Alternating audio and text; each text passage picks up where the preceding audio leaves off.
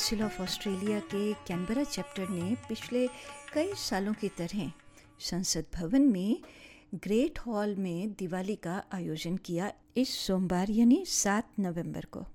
Covid की वजह से 2 सालों की रुकावट के बाद एक बार फिर ग्रेट हॉल भारतीय समुदायों के लिए खुला और भारत की संस्कृति दर्शाते हुए पारंपरिक रूप से दीप प्रज्वलित किया गया। इस अवसर पर मौजूद थे ऑस्ट्रेलिया के इमिग्रेशन, सिटीजनशिप और मल्टीकल्चरल अफेयर्स मंत्री एंड्रू जाइल्स। उनसे बात करने का अवसर मिला। अब ये तो हम जानते ही हैं कि संसद में हर बैठक के शुरू होने पर पारंपरिक रूप से प्रार्थना की जाती है और अब चूंकि दिवाली एक तरह से मुख्य धारा का त्यौहार बनता जा रहा है, तो ये सवाल तो स्वाभाविक था पूछना कि ऑस्ट्रेलिया तो बहुसांस्कृतिक समाज है, तो इसमें हिंदू प्रार्थना की कहाँ तक गुंजाइश है। अब इस सवाल के लिए इसकी जिम्मेदारी उन्होंने स्पीकर के ऊपर डालते हुए कहा। Well, I should be very clear in saying how the Parliament is run is a matter for the Speaker and the President, not for the government of the day. I do think there's an increasing understanding that we are a multicultural and multi-faith society, and we need to think about how we have appropriate institutions that reflect that society. But I would concentrate on doing my job and letting the President and the Speaker do theirs.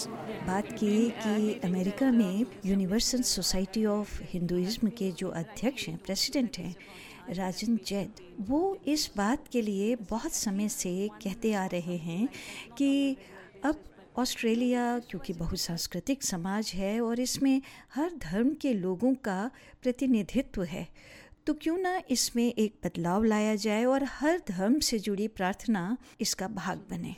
तो इसी बात पर कि हर बार तो नहीं, क्या कम से कम दिवाली के अवसर पर यह संभव हो सकता है? Maybe this was just the right occasion. Diwali.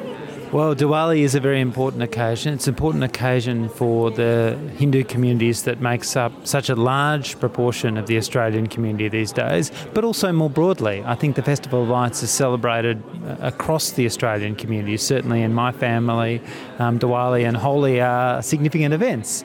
But I should just say that the issue that you raise about how Parliament started is not a matter that I believe has been directly raised with me, possibly because the conduct of the Parliament really is a matter for the Speaker and the President as the providing officers. और एक और सवाल जो सबके मन में आने लगा है कि यहाँ ऑस्ट्रेलिया में क्या दिवाली की छुट्टी दी जा सकती है। अब ये सवाल इसलिए आया है क्योंकि अमेरिका में न्यूयॉर्क सिटी पब्लिक स्कूल्स में दिवाली के लिए अवकाश घोषित किया गया है जो अगले साल से लागू हो जाएगा। Well, again, the issue of creating a public holiday is not a question that's been raised with me. Making sure that Australians who have traditionally celebrated Diwali have an opportunity to do so is very important to me and to the Albanese government, and also the sharing of culture, which I think is equally important to me. The great benefit of our multicultural society, of our diversity, is the sharing of cultures, the sharing of traditions, the understanding that that brings, and I'm very concerned to see that happen. Thank you for your time. Thank you very much. चूँकि अब ये दोनों ही सवाल उनके विभाग से अलग थे, लेकिन जो उनके विभाग के सवाल थे यानी वीज़ा के ऊपर भी कई सवाल तो थे मन में, लेकिन दिवाली का अवसर था, एक अलग तरह का माहौल था, तो उन विषयों पर बात नहीं हो सकी। कोशिश रहेगी कि कभी उनसे उन विषयों पर भी बात की जा सके। कैनबरा के ग्रेट हॉल में जहाँ पर भारतीय संस्कृति का एक बहुत ही खूबसूरत प्रदर्शन हुआ, बहुत से लोग वहाँ पर मौजूद थे और इसमें कोई शक नहीं कि सभी के मन में भारतीय संस्कृति के लिए एक अलग ही सम्मान था, आदर भाव था और सभी दिवाली की शुभकामनाएं दे रहे थे।